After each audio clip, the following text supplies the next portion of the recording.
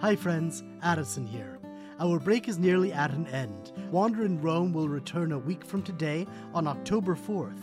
We wanted to jump in here with a short introduction to our characters for anyone tuning in for the first time.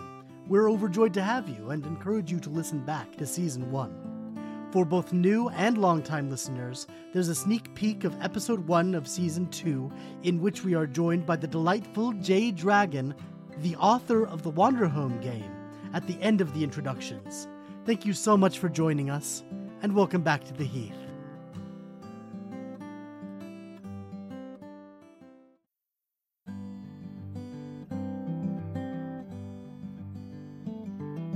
Aldern Feathersby stands in an empty bedroom in a silent house. He is an old owl. His once sleek brown feathers are now gray and worn with age. He wears a brown leather blazer, the elbows patched and buttons dangling from thread, and a pair of thick, scratched gold spectacles. Aldern shoulders his blue and gray messenger bag and opens the door. On the way down the hall, his eyes fall upon a beloved picture, capturing he and his wife Mary in the shade of an apple tree. Something stirs within the picture, and from the boughs of the tree flutters a bird.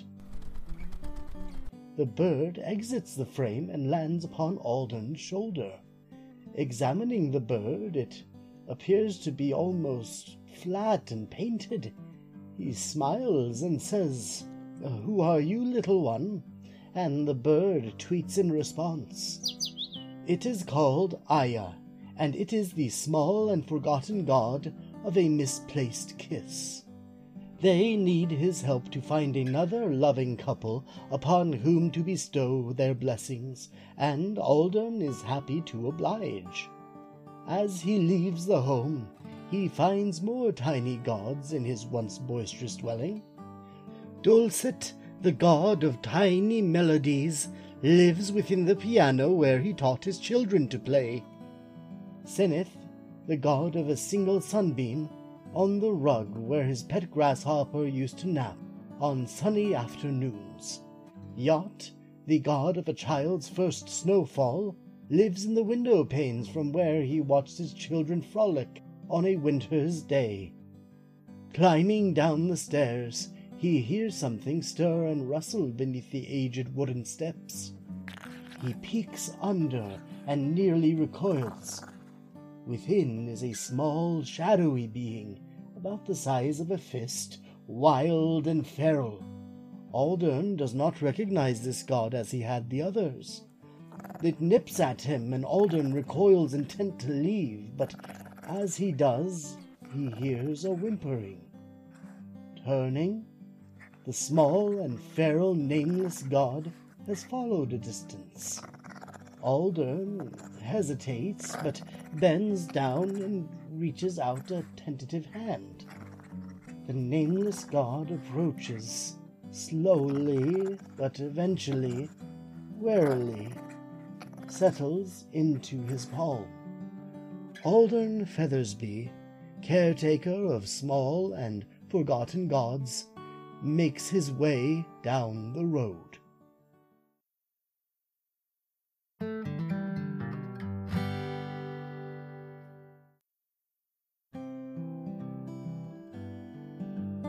Squeakers Onassis rode on the back of Crackerjack along a long and dusty road. It wasn't but 3 days ago that he was exiled from his hometown of Stuperville, which was so named due to it being founded by one Marvin Ville, near 80 and some years ago. Now, to the business about the exiling. 'Tweren't nothing. You see, Squeakers had found himself accused of the high crime of betraying traditions and, during a subsequent trial, lying under oath. Now, Squeakers would be the first to tell you that the only crime that he was guilty of was falling in love with the wrong person at the wrong time. And perhaps a bit of grand larceny on account of the rose that he stole out of Mrs. Percy's yard to give to Susie. But none of that mattered now, because what's done is done. I guess all that was left for a cowboy to do was keep pressing forward down the dusty trail. The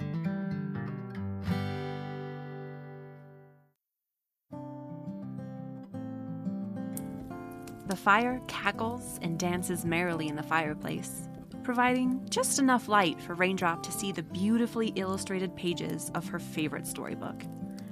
Nestled amongst her mother and siblings in a sea of snoring cotton balls, Raindrop is the last one awake and completely enthralled. The end came way too quickly, and even her polite requests for another story were met with denial. Off to bed she was sent. However, when she was sure the family was asleep, Raindrop sneaks out of bed and waddles to the book. Removing it from the shelf, she grabs her box of crayons and makes a few colorful additions. The brave hero was now accompanied by an equally brave, nay, braver, duckling named Raindrop, who also longed for adventure. The next day, Raindrop grabs the book and waddles off to school. She was eager to show her friends both the story and her part in it. Amidst the throng of chatter and laughter from the other kids at recess, Raindrop begins searching for her friends, only to bump into the notorious school bullies. They quickly snatch the book, roughly tearing through the pages, and notice the recent drawings. With hoots of laughter, they make fun of her art, spectating that she would be a horrible hero. How could she, who is so foolish and naive, ever hope to travel new lands and defeat evil? With a final cackle, they toss the book into the bushes and walk away. Dejected, Raindrop climbs into the bushes in search of the book, and hears a soft tinkling sound. Moving a branch aside, Raindrop discovers a small, purple light. There, a small and forgotten god lay in the twigs. "I think you could be a hero if you wanted," says the light. "My name is Seedy, and I would love to accompany you on a journey to prove them wrong." Raindrop agrees.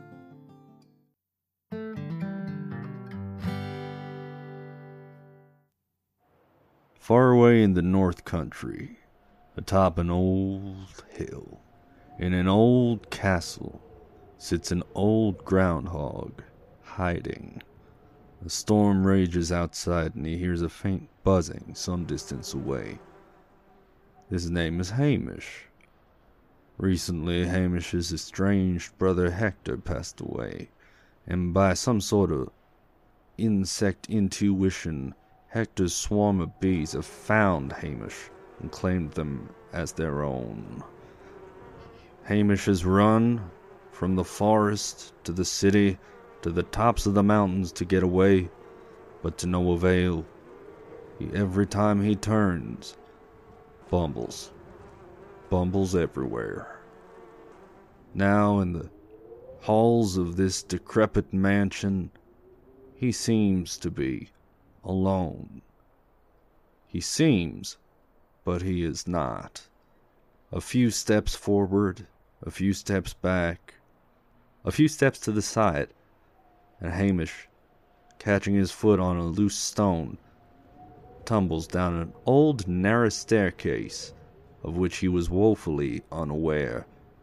Tumbling down the stairs, he reaches the bottom, opens his eyes, and sees a glimmering pile of gold. Eager for this opportunity, Hamish scrambles, but as he pulls away the coins, what is revealed shocks him. Underneath the pile of old currency is an old man. So old, in fact, that all remains is bones. All is bones, and all bones is alones. Hamish looks down and looks up and heaves a heavy sigh as the buzz comes down the stairs, and he is lifted up and he is carried out, and 100 bees carry Hamish across the sea.